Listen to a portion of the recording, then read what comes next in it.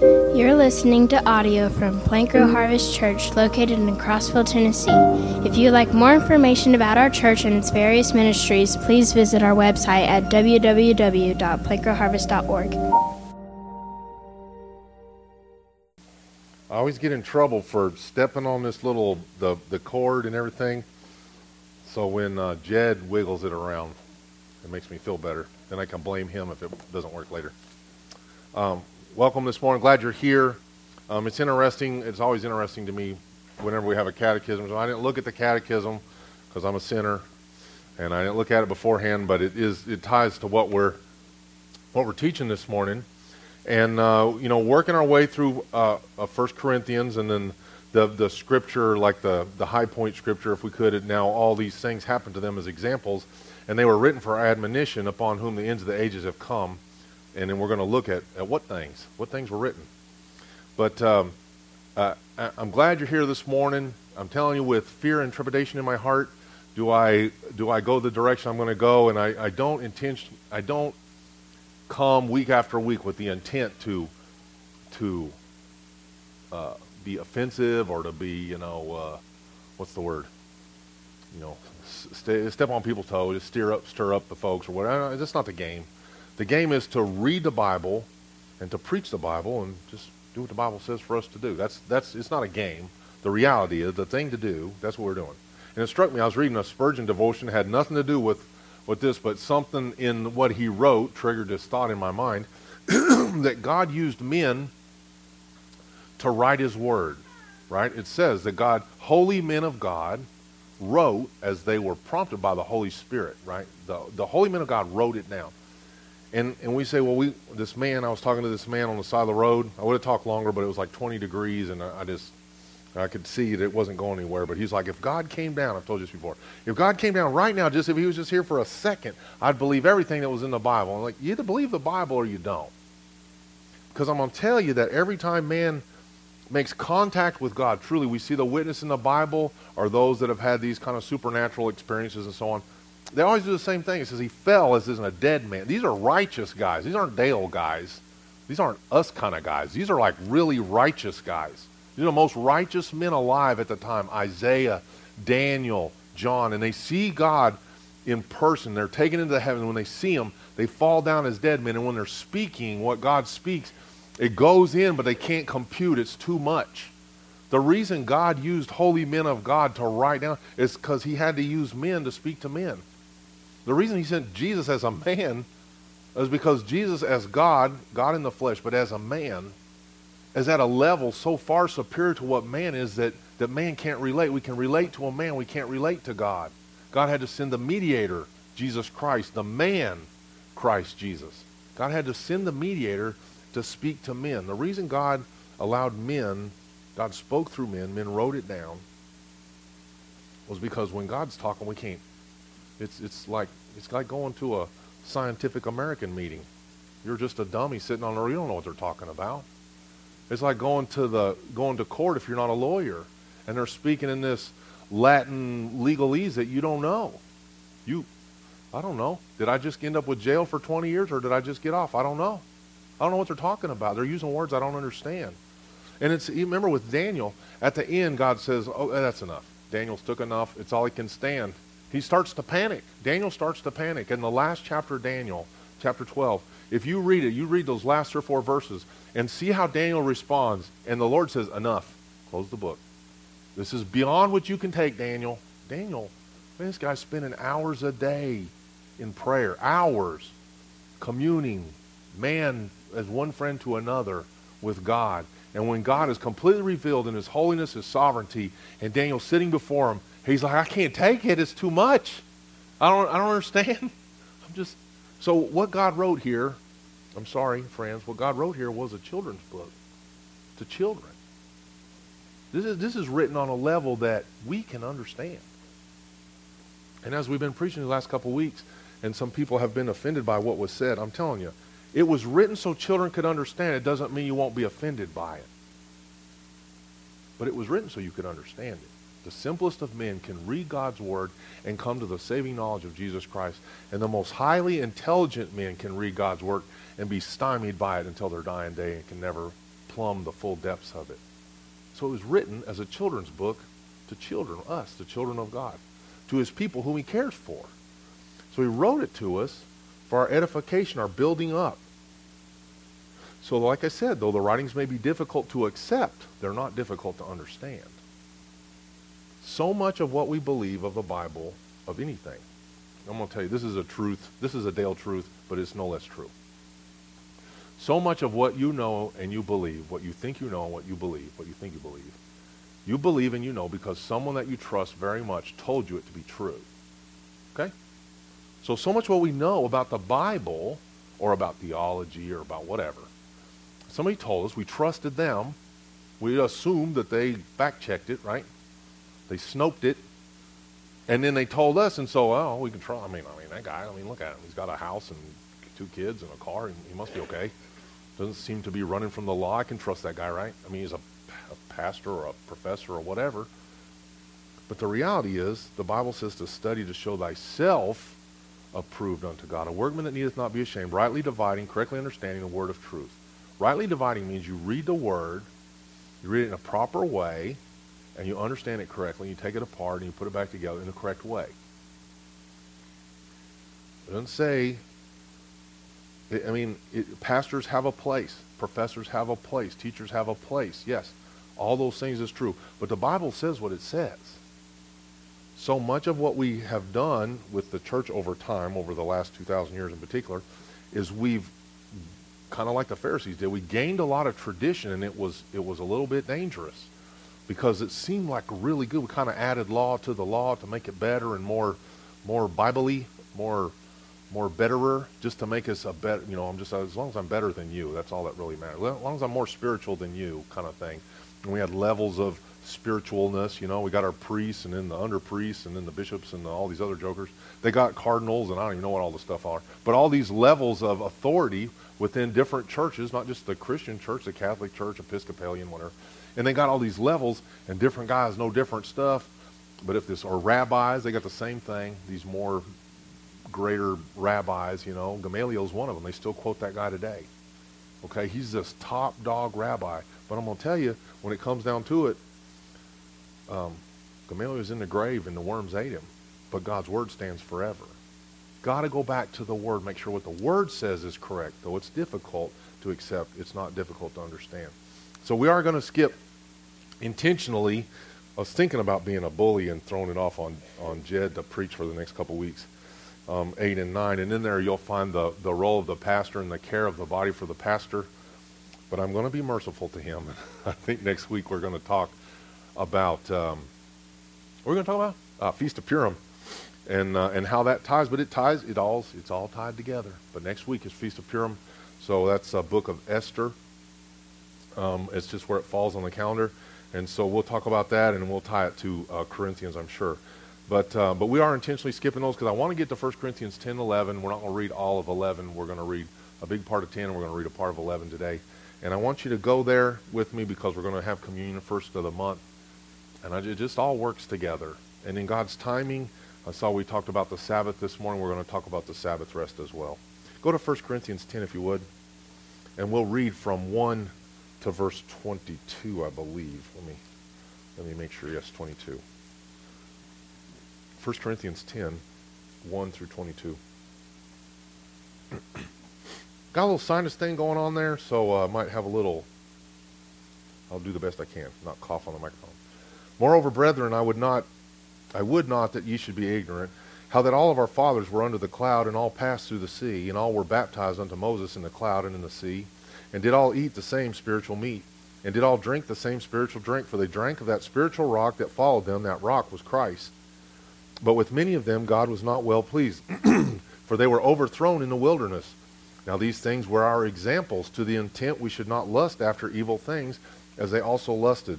Neither be ye idolaters, as were some of them, as it is written, the people sat down to eat and drink, and rose up to play. Neither let us commit fornication, as some of them committed, and fell in one day 320,000. Neither let us tempt Christ, as some of them also tempted, and were destroyed by serpents. Neither murmur ye, and some of them also murmured, and were destroyed by the destroyer. Now all these things happened unto them for examples, and they were written for our admonition, upon whom the ends of the world have come. Wherefore let him that thinketh he standeth take heed lest he fall. There hath no temptation overtaken you, but such as is common to man. But God is faithful, will not suffer you to be tempted above that ye are able, but will with the temptation also make a way to escape, that ye may be able to bear it.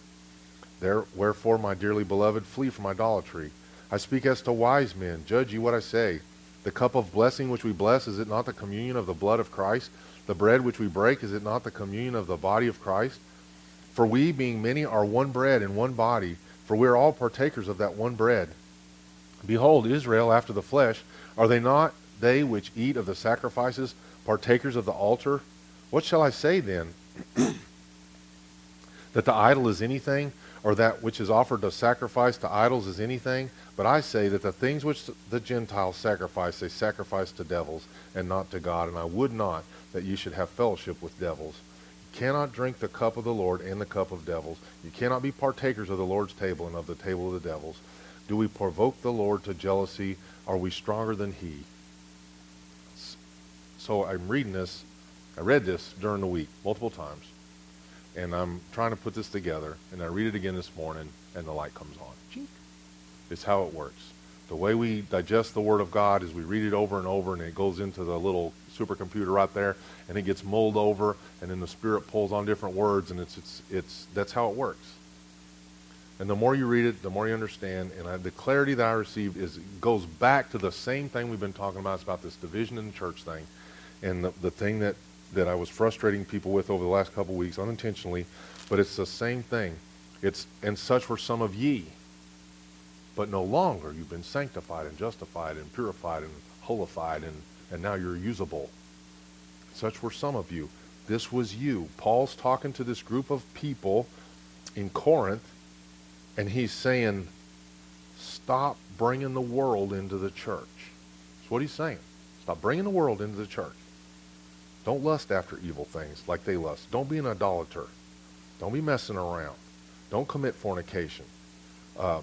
Don't be tempted as some would tempt Christ. Don't be a murmurer. Don't be this negative. Don't be, you know where I was going right there.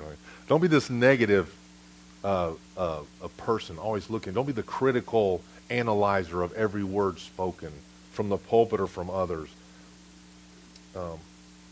All these things these people did, and God's discipline on them, it says, happened to them as examples, to us as an admonition. Here's a warning.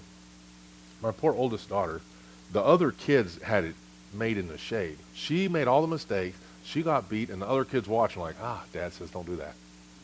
That's what happened here. It's the same thing. Sorry, Chris, I love you, honey.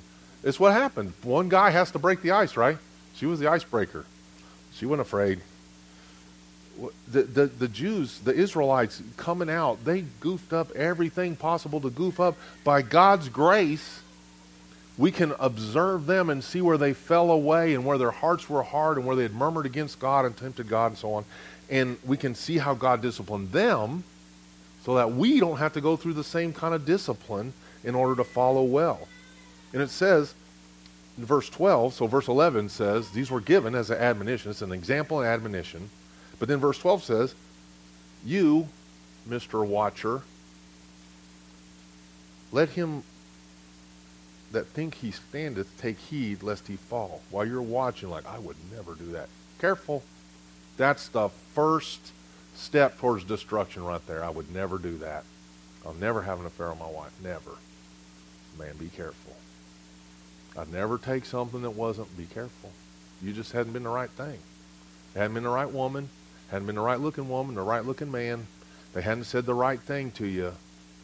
Be careful standing on the sidelines and shooting at people that are on the playing field.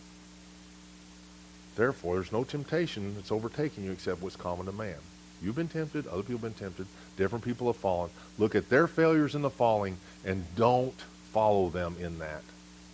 But be careful. You'll be tempted just as they were. And that's the point of this whole of chapter 10 as we get up to that 16, which is what I really want to focus on. I had to read that over and over till I saw that, is that is that that's us. That's this church. This is you. I was telling Jed this. I don't know who I was telling. Was I talking to you, Jed, or I was talking to Isaac? But one of you guys with brown hair was in my office this morning. We were talking about this, and in this fellowship, I can honestly say, I mean, I know a majority of you quite well in one way or another. And I know that a majority of this church is pretty consistent about reading the Bible in their homes. A vast majority. Vast majority of this church reads the Bible in their home. A vast majority of this church listens to preaching on the radio. A vast majority of this church listens to Christian music. A vast majority of this church reads Christian devotionals and tries to be careful about what they take in through their eyes through regular television and so on like that. That can't be said of all churches everywhere, but by God's grace and his blessing and your spiritual growth and maybe from stuff that's been preached or just we just got a good bunch of people, I don't know. But one way or another, for the most part, for this church, people are pretty consistent about reading the Word here. In fact, when I go to people like, hey, man, I'm talking to them like, what are you reading or whatever, they always got something.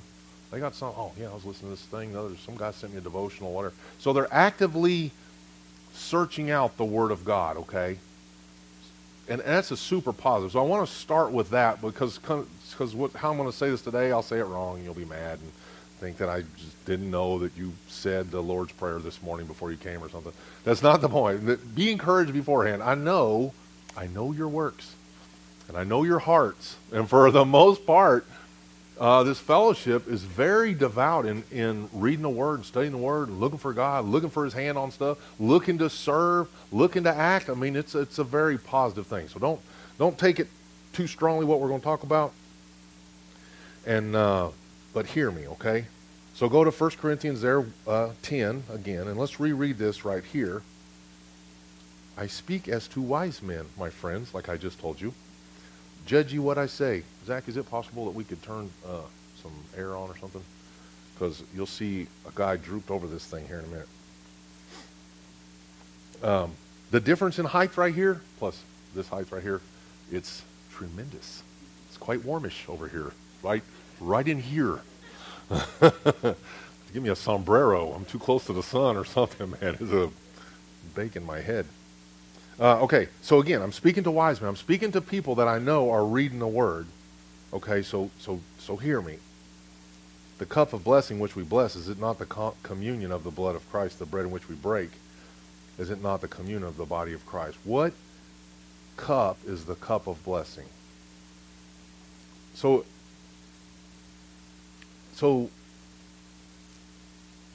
I know I'm taking this out of context a little bit, but I want to focus on one thing, and this is this Sabbath cup. But one thing that's going on with the feast days in the Bible, in the Old Testament, New Testament, is it's you know when the kids were little and you were trying to teach them stuff in Vacation Bible School or whatever, and you'd have them dress as Romans or you'd have them dress up as Jesus and Mary or what. Why did we do it? We did it so that they would remember, right? We gave them a physical thing that they could hold on to so they could remember the thing. The reason we have cake at birthday parties is because we celebrate the birthday party, and then the kid remembers the cake, and we take the picture of the kid mushing cake all over himself, We do it. It's a memory thing that's attached to the physical thing that we did, right? The cup of blessing and the bread that Christ told us to do until he returns is a physical reminder that puts into our mind by going through these motions of touching the bread and drinking the wine and talking about it and having time together in Passover or in a Sabbath meal or whatever. When we do those things, we do them as a physical reminder that's going to carry with us as we go about our days in the week. And sometimes things like these are the things that keep us from doing evil later on in the week because we just did this thing that was a physical reminder of the one who died for us. Or these families, these particularly close families, a lot of times the relationships that the parents have with the kids through vacationing and doing things with their family, working together or whatever, it will keep the kids oftentimes, even if they're not necessarily Christians, they have a moral code, and for fear of offending their parents, it will keep the kids from doing bad things because of the offense it would cause the parents, because they have these physical reminders of the things that they did together as a family. You understand what I'm trying to say there? Maybe, sort of. So this whole chapter, 10 and 11, is about making a clear distinction for the Corinthians about the way they used to live and how they should be living now. And it's interesting because he's talking to people here that are more Gentiles than Jews, but he's talking about a very Jewish thing right here. It's obviously about Passover. It's either about Passover or it's about the Sabbath. And you can go back to 1 Corinthians chapter 5, verse 8, and you'll see the same thing. It says, let us keep the feast. It says without leaven, right? Well, what feast is he talking about? He's talking about the Feast of Unleavened Bread. Okay? So he's talking to Gentiles, but he's talking about a feast. Talking about a biblical feast that's, many people in the United States of America and Christian churches would say, well, that's an Old Testament thing or a Jewish thing or Israel thing, and it's not for us. Then why is Paul talking about it? If it's not for us, why is he talking about it? Why does he reference it? Why does he keep going back to it? And why does he keep trying to go back to Jerusalem every time there's a feast? It has an impact. It has a purpose. What's the purpose? Well, the first thing we got to see is, and we've talked about before, the 4 cups of Passover, if you've ever been to a Passover Seder or whatever. So there's 4 cups. And the first cup is sanctification. The next is deliverance. The next is redemption. And the last is restoration. And then there's a 5th cup that we don't drink, the cup of Elijah, for Elijah if he was to come. And that's supposed to be the return of the Messiah, him pre-coming, the precursor of Messiah. Well, we know Messiah's come. Messiah didn't touch the cup of Elijah. He drank from the cup of redemption. This is my body. This is my blood. Do this in remembrance of me. He picked up that cup. And that's the one. And in the 4th cup, he said, I'm not going to drink this with you, not until in the future, the cup of restoration, when you're in paradise with me. Then we'll drink that cup together, because you'll be fully restored. You'll be fully sanctified. You'll be in the heavenlies with Christ. We're going to have a big Passover meal, the wedding supper of the Lamb, and he's going to raise up the cup of restoration, and all is going to be made new. It's going to be a new heaven and new earth, and it's all going to make sense. We're going to be like, oh, we should have been taking the Passover. Who'd have thunk it? It's going to make sense then. But until then, us fallen, pitiful little people here, we're trying to figure it out by reading his word. And this 3rd cup, the cup of redemption or of salvation, it says this cup of blessing which we bless. And so it's seen, this cup of blessing which we bless, it's seen in 2 different holidays. So the highest holiday, believe it or not, of the Jews is not Passover or Tabernacles. It's the Sabbath. So every Friday on the Sabbath, it's their first and holiest holiday, because they do it every week, once a week, 52 times a year. They're going to do that. And it's important, and if I read what God's word tells me, it tells us 6 days shall ye work, and the 7th you're supposed to what? Rest. That's what it says. And then I can go into the next part of the Bible, and I can see where God severely disciplined the Israelites for 70 years, because for 490 years they did what they wanted on the year of Jubilee and on the Sabbath day and things like that. They just lived their life, did their thing. They ignored the Sabbath rest. So as I'm looking at it, I'm thinking, well, are we to observe the Sabbath? And another thing we do, a lot of people, and I've heard it taught many times, it says, we read the 10 Commandments, and we would say, if I said to you, is it wrong to murder there, Zach? Would you say that's wrong, pretty much? Is it wrong to commit adultery, Zach? Wrong to steal? Is it wrong to dishonor your parents? But then you'd say, is it okay to do what you want on Saturday? Yeah. Why? If the 10 Commandments are the 10 Commandments, why is the Sabbath? Well, it's not mentioned in the New Testament. Yes, it is. It's all over the New Testament. But we don't like that part.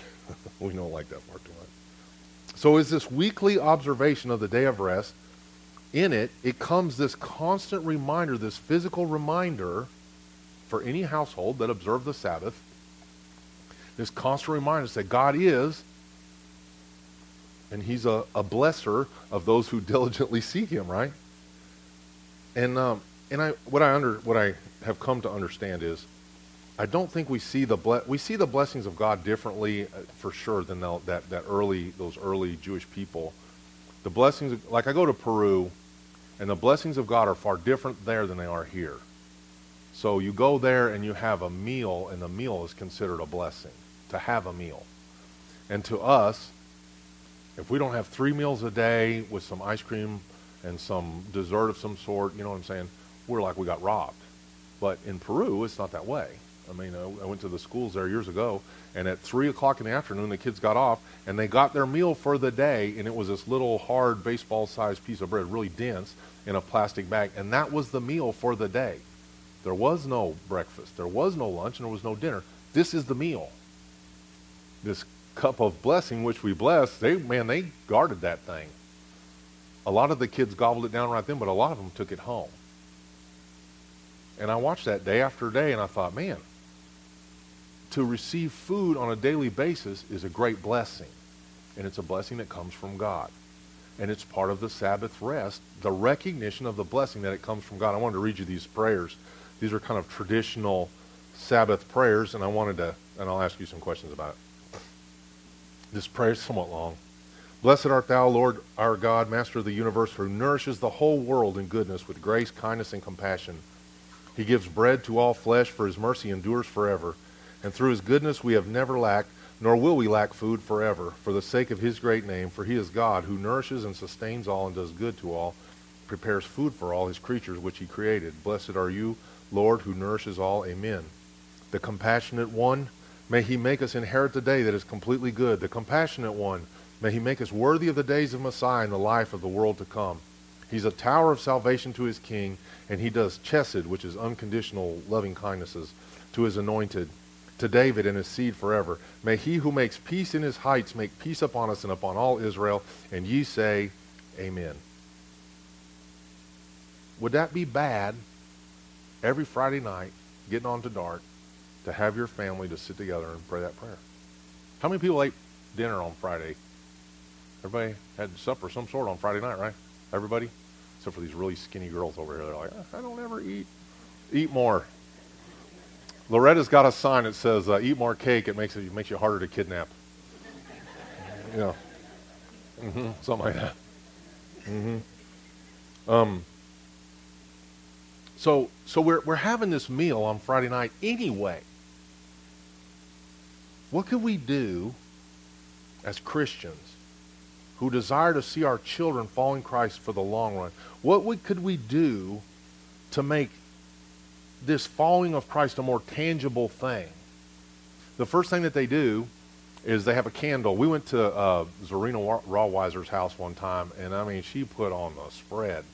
And she's a Messianic Jewish lady here in town. And she went through the whole thing for us and stuff, me and Sarah Pritchard. I mean, it was great. But the first thing she does is the mother figure of the home lights this candle and thanks God for bringing light into the world. That's a pretty good picture, isn't it? Who sent the light into the world? The Father sent the Son, the light of the world, into the world that men might be saved through him. We can't do that once a week. And then, before you have the meal, you take communion. Every Friday. The Father stands up and he has a cup of grape juice, wine, whatever, and he takes of that, this cup's called a Kiddush cup, and he pours it out of one cup into everyone's cup, just like Christ did. Just like it. And he passes it to each cup of the family. They take the cup and they have this bread challah and they eat the bread. And then they sit down and have a meal together. And at the meal, we're not talking about, we can talk about whatever. You can talk about sports, talk about whatever. But you start the meal with a focus on the one that provided everything for you. And you do it week after week after week after week after week after week after week after week. Talk to your children when they get up and when they lie down and they go by the way and when you walk beside them and when you work with them and when you eat with them. What a way to do it. I think we're missing out by not doing that. And I think the point is, too, is this focus on the God who provided all these things. This little boy, he prayed the other day, he goes, thank you for giving me the things I don't need. That was old Dave Musterboy. He's a bandit, man. For him to break that one out, I was like, what in the world? But that's the truth. This prayer is the things that you need is food and shelter, and he's provided, and clothes, and he's provided those for you in abundance. How many here's only got a single set of clothes? How many here's got 30 sets of clothes? right? We got abundantly, exceedingly abundantly, more than we can ask or think. We already have it. That's why we don't think to ask, because we already got more than we can stand. It's a burden to us. We have so much clothes, we give clothes away. They don't give clothes away in Peru. They wear the same clothes every day, and somehow they keep them really clean. I don't know how they do that. This cup of blessing which we bless, it's included every Sabbath. Psalm 116, I had Grace read that this morning because it's actually tied to this day, this Sabbath day, but we don't see it because we're not Jewish and we don't exist in a Jewish culture. But it's King David honoring the Sabbath. And I want to just show you what it says there.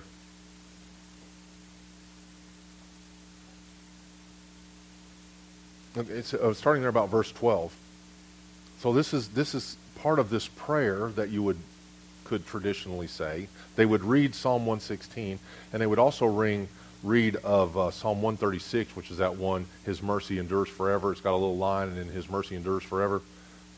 But in verse 12 it says, what shall I render unto the Lord for all His benefits to me? What's the least I could do? No, that's the wrong answer. What shall I render unto the Lord for all His benefits towards me? I'll take the cup of salvation and I'll call upon the name of the Lord. The Father at the table, and He picks up the cup. What could I give to the Lord for all that He's... Jed, what could you give to the Lord for all that He did for you? So you had all the work you wanted, right? You have more than enough, right? Kids are healthy, wife's healthy, grandma's healthy, everybody's doing... David wasn't asking, what's the least I can do? What could I possibly give God for all that He's given to me? Well, I'm going to tell you what, I ain't giving up my Friday nights. Sure ain't giving up my Saturdays. Sure ain't going to give up an hour. An hour on Sunday's plenty, right? And He provides our every breath, our every meal. I was watching these two little birds this morning. I don't even know what kind they were. They were really goofing around underneath our carport there, looking for a place to build a nest. And it was just real pretty watching them do their thing. They weren't starlings. If they were starlings, I would have shot them. I was so sick of them things peeling up my trim. Those are some kind of devil bird. They came after the fall. But these were pre-fall birds. These are some kind of little wren or sparrow or something making little nests and stuff. The Lord is providing. That's the thing in this prayer, of this Sabbath prayer, is the guy's recognizing that the God of the universe, He doesn't care for you. He cares for every single person in this room and every single person that you've never had a moment's thought for in India and name whatever stand country, wherever. He cares about all them too, and all the birds and all the bees and all the bugs and all the cattle and all the deer and all the everything that has animals and baby animals and has to feed them. And He provides food for all creation. And He says, hey, once a week, why don't you, remember me? And we say, well, that's Old Testament. That's what the Old Testament people had to do. But look what, the man after God's own heart, that's what God called him. And he says, what could I possibly give unto the Lord for all His benefits toward me? Well, what more, when your kids are little, they want to do something for you. As they get older, they get over it. But when they're little, they really want it. And it's the same problem. They're like David. They want to give you everything they are, right? That's why they bring you these little goofy toys and things, and they draw you little pictures and stuff and tell you how much they love you and stuff. They're doing that. That's the same picture. The Father in heaven has given us exceedingly abundantly more than we can ask or think. What can we possibly give to Him? But I'll tell you what I ain't going to give to Him. I ain't going to give my time. It's my time. Brother, without Him, you have no time. Without God, there is no time. What could I possibly give to Him that He doesn't already possess? He owns it all. And when your kids bring you, we were talking about that, back when I was young, Aqua Velva was the smell, right? And so we were broke, man. We didn't know what to get Dad. And we get him this little 4-pack of 4 different flavors of Aqua Velva, a yellow, a brown, a blue, and a red or something. And I don't know if he poured them down the sink, because I don't think he wore them, but because he didn't want the dogs chasing them or whatever. But I mean, what could we get him? We didn't have no money. So we go to the store and we pitch in together, right? We buy the 4-pack of Aqua Velva, like, Merry Christmas, Dad. It's like, thanks, kid. I'll turn around, he's like, well, you can't give him anything. He's got everything. He owns everything. God has all wealth. The cattle of 1,000 hills, those cows that are out there eating your grass right now, Zach, me, you don't own those. You didn't make them. He put the DNA in there. He put the semen in there. He put the egg in there. He made the calf. He made the calf come out alive. He made the mother to nurse the calf. And you put a hay bale out there. Oh, these are my cows. Are they? You didn't make them cows. That's what Obama said. You didn't make that. You didn't. God made it all. And he lets you be a steward of it for a time. And I have abundant cattle. If I'm hungry, I can go kill one. I'll go kill one of Zach's. Cattle everywhere.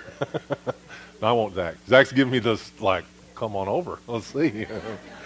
No, I mean, we have abundant meat.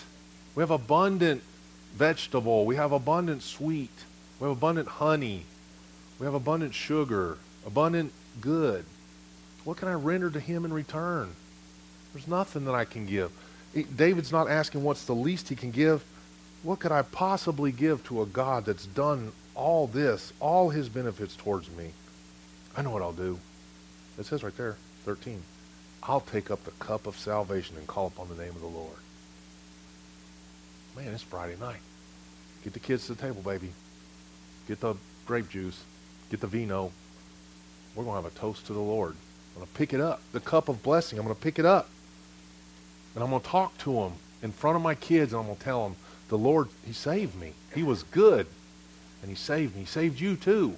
He gave us the opportunity to send his son. I mean, this is before the cross, man. This is 1,000 years before the cross. And David knew that he needed someone to go between him and the Father. What can I do? What's enough? He's like, well, man, just raise a toast. I really think we're missing out on something there, not taking that time. Joshua 1:8, it says, I'll meditate on him day and night. He's my meditation day and night. Is your meditation day and night? Is your meditation once a week? I'm not trying to beat you up, because like I said, I really do. I'm fully aware of the number of people in this church that are so diligent to pray, and people ask me, a couple people ask me today, man, how can we be praying for you? Or what's the burdens that you're, man, I appreciate it. I thank God for people that are seeing the bigger picture in our time, in our country, in our world, and things that are going on. By God's grace, we have a lot of those people here. We're really blessed in that. But this was David era. This was way before Christ. Paul in Acts 18, like a lot of times people go and they really attack this Sabbath thing. And I think the main point of the attack is that because it's my day. That was an Old Testament thing. This doesn't really apply to me and whatever. But I think that's what the main problem is. But like I said in 1 Corinthians 5:8, and again, it's somewhat taking it out of context. Read the whole thing. Be a Berean. But it says, therefore, let us keep the feast. Keep the feast without leaven. Now, he's talking about a couple of things there. But he's saying it's important, for you to shell off all that stuff that's in the world. Quit bringing that into the fellowship. But let's be continual in keeping the feast. If the feast of the Sabbath or the feast of the Passover feast. But what I want to remind you is he's telling non-Jews to keep the feast. He's not telling Jews, yeah, go ahead, keep the feast.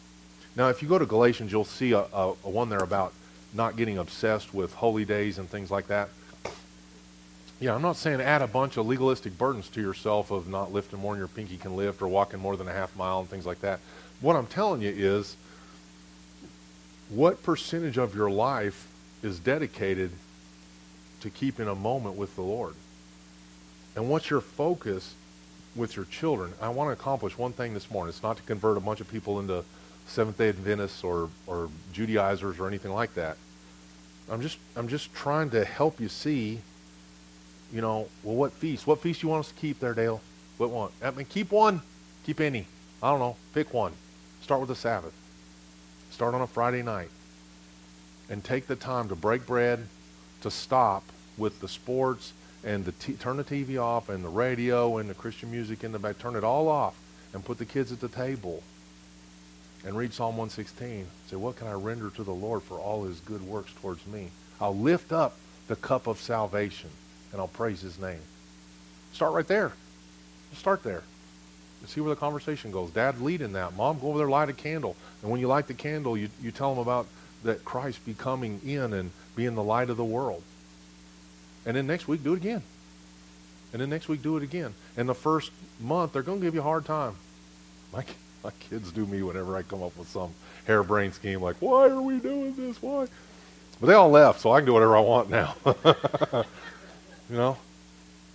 But I'm saying, and here's the thing. I will give you this. I'm going to give you this one. I expect you to go do it. If don't come and argue with me until you've done this, then you can come argue. Go back and see what the church did up to 300 A.D. When Constantine came and began persecuting the church and laying a heavy hand on them, they ditched a lot of these things. But up until 300, the church, Gentile and Jewish both, they kept the feasts. When Constantine came, they changed Passover to Easter. They did a number of things like that. Okay, they changed it from a Passover and a Sabbath meal to the communion and so on. So go back and see if I'm telling you the truth. But the reality is, it ain't going to hurt you. And it sure's not going to hurt your family to have a special meal on a Friday night and focus your attention on the one who created all things, including you, all animals, and cares for them in his holy and sovereign will. It's not going to hurt you in any way. And this is another thing I was kind of thinking about that constant thing. And particularly over time, through the dark ages, like Jed was talking about, where that time where we weren't allowed to read the Word, so many over centuries weren't allowed to read the Word. And even when they could, by 1400s, when we got the Gutenberg Bible and so on, even in there, as they begin to read the Word, there was so much illiteracy that it was a burden to read the Word. And we're still relying on other people to tell us what the Word is. You got the Word. Read the Word. You got it all for yourself. Tell me whether or not the church has suffered from a lack of zeal since Constantine more than they had before Constantine when they were keeping the feast. Why they said that, I read an article, and it said that the 25 or 30 and under in the United States, so-called evangelicals, people under 30, are the least theological sound of any Americans ever. Why? Well, because their parents are. Because their parents aren't keeping the feast. The parents aren't focusing them into the scripture reading. The parents aren't praying with them. I mean, I got my flaws. I don't know. I don't know what my kids are doing in that in some ways, but I'm telling you, we're missing an opportunity to lead our children and the following generations. And like I was telling you about, Japanese, he was Chinese, Watchman Nee. And he said he had to come to this realization one day that he was going to die, that he wasn't the last generation. I think a lot of times we think of ourselves as the last generation of Christians, so whatever happens, whatever, we're all going to die, and they're going to die, and Russia's going to kill us all, and whatever. We don't know. This could last for another 2,000 years. So go, make disciples of all nations, start in your home, and make disciples of your children, building them up in the fear and admonition of the Lord, encouraging them to go forward, because you're going to have, I pray, all you that are here, I pray that you see your children's children's children. I pray you see your great-great-grandchildren. And I pray that your great-great-grandchildren are as saved as you are, because we fail them if they're not, because we haven't passed on. I mean, you want traditions, make that a tradition, passing on the Word of God to your great-great-great-grandchildren. Because then you know that your great-great-great-grandchildren are going to pass it on to their great-great-grandchildren. And 1,000 years from now, there's still going to be little Smiths and Alvas and whatever running around that could, if they knew, that could trace their spiritual lineage back to you. But we got to do something. You can't expect them to pick it up by osmosis. If you're not actively teaching your children in the Word of God, they won't pick it up, I promise you. So every night, every Friday, like I said, the woman would begin slightly before sundown to light a light, signifying God sending his light into the world. And in the breaking of the bread and the drinking of the cup, And as I think about that, I don't think that's that bad of an idea. And I hope you don't either. It's just a way of weekly passing on that message of the cross to your children, you know. So look at your entire existence there. Measure it like Paul commands you to measure it. See what is the most critical thing in your life to you. And you would say, well, this isn't that critical. And I've told you before, well, no, I could, if I took your phone from you, I promise you there'd be a meltdown in the car soon. We are so attached to that thing. Young people, children, iPads and all that jazz. You're like, oh, no, I can take it or leave it. No, you can't. No, you can't. It's replaced this place in you that used to yearn for Christ to fill it. We're really good at doing that. Dad was, I almost steal your chicken people's thing, but Renetta watched it and told me the same thing, is that all they did, it's a movie called Chicken People, right? Isn't that right? Documentary, yeah. And these people, like this one lady was kind of a drug addict or alcoholic, and all she did was replace the drugs with the raising of these exotic chickens and showing them in shows and stuff. It's what we do. Okay, my old sin is whatever. My old sin is pornography. I'll just replace it with working on cars. My old sin is pornography. I'll just replace it with hunting, fishing, or something that takes up all my time and all my spare mental capacity, and I'll begin to read up on those things, and I'll get better at fly fishing, or I'll get better at whatever. Whatever the thing is, like, I'm going to get rid of this vice, and I'll replace it with something else. But all you did was replace one vice with another vice. You left no room for God to dwell in you. There's no room in there. You've already filled it all up. And you say, I'm not going to take an extra day, a whole day, and set it aside and just sit around. I told you before, you got options. Go to the temple and whip Pharisees. You can do that on that day. You can eat. You can share the gospel. You can heal. You can serve others. There's all kind of stuff you can do on that day. Do whatever you want. Man, use Sunday. Well, I don't really want to do Saturday. I have to work. Okay, then use Sunday. But take a day and stop and worship the Most High God like He commanded you to do. And keep the feast. Keep the feast. One way or another, keep the feast. Let a man examine himself. See if there's a desire to know Christ and the power of His resurrection in your spirit. Is that there still? Or is it so pressed down by all the worries, and I got to get this much done, and I got this weekend, and then I got to get ready for Monday, so I got to accomplish these things, I got to whatever. Where does that fit? Fathers and mothers, does it dwell in you? Does Christ dwell in you to this point where your fear, one of my greatest fears, no kidding, and it's always been, is that my kids will fall away from the gospel, that they won't seek the Lord fully with their lives. It really eats me up. And so the kids don't like it, but then I get like overly focused on, well, when's the last time you read your Bible? When's the last time you prayed? Well, what'd you pray about? And the kids are like, get off me, mans. It's a great fear. It's because I know what the option is. There's eternal life or eternal death, and you get to choose, but you got to choose this side of death. And there's also consequences from your actions day by day. And if I can influence those in them towards following Christ, then that's what I got to do every day. And other parents are going to look at you like you're something wrong with you.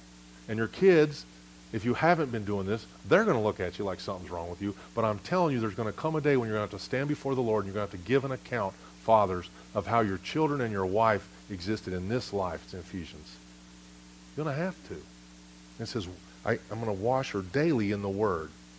She might not like it sometimes. I'm going to take her. There you go, baby. You're ready to go for tomorrow. Daily. I mean, you gotta, it's a command. So do it. Let's see.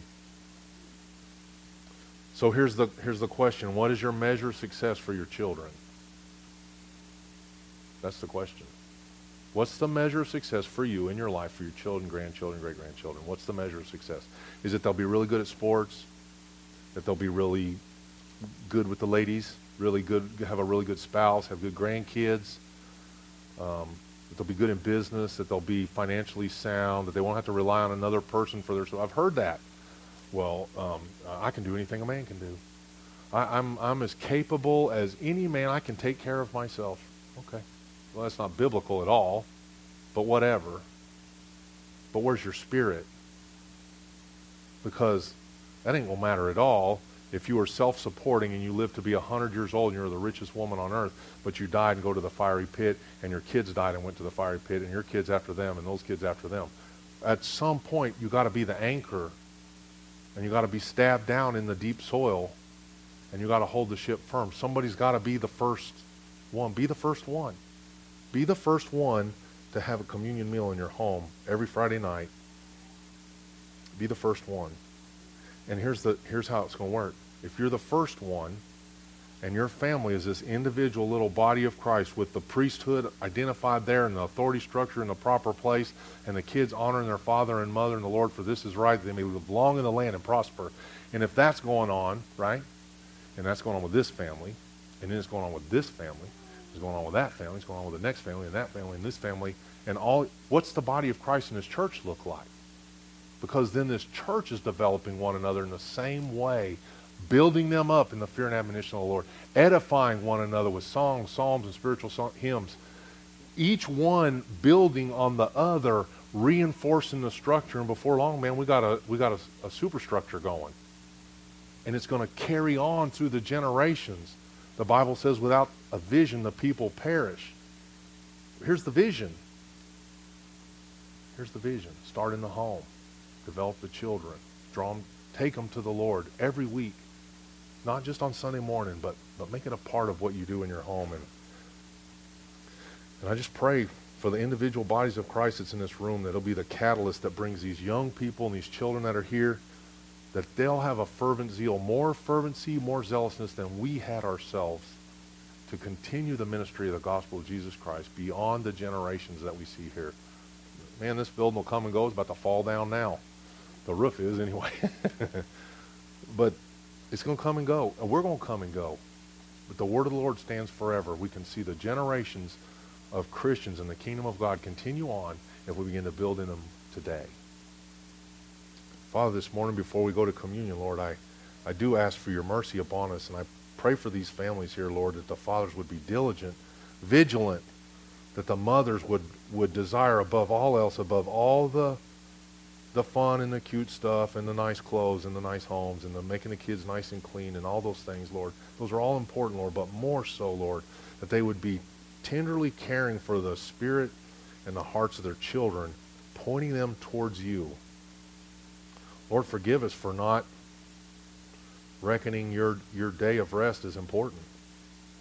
Lord, I pray today that hearts are convicted in that, and that they'll look at the Word and they'll search it out for themselves and see if it be so.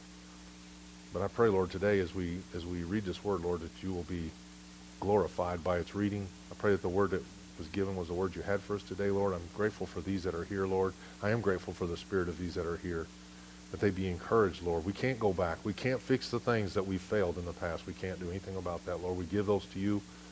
If we confess them to you, you're faithful and just to forgive us of all unrighteousness, to cleanse us from that. Lord, we give you those things in the past where we failed our children, where we said things we shouldn't have said, where we weren't the best example, where we failed our wives and our husbands. Lord, we give those to you now, Lord, and ask you to cleanse us from all unrighteousness. And I pray now, Lord, that you would use us in turn and mend us and heal us and purify us and cleanse us for your use, your usefulness, and the growth of your kingdom, Lord, primarily in our families first, Lord, and from our families to the ends of the earth. Thank you, Lord, for your goodness to us, your care for us, your long-suffering, your patience towards us, Lord. Thank you for this place and these that have come, Lord. I pray now as we prepare to break bread together, Lord, that you would be in our midst, and as you would guide and lead in that, Lord, in Jesus' name. Amen. While the men are getting communion ready, I'm going to ask Jed. So I printed off this thing. It's in Hebrew, so all you got to do is learn to read Hebrew, okay? No, I'm kidding. It's got it in English underneath, and it's just a little short version of a Sabbath, just how to open a Sabbath. And so I want you to just take that, and you guys can try it out. It's a 5-minute thing. And so maybe you can work on that this week.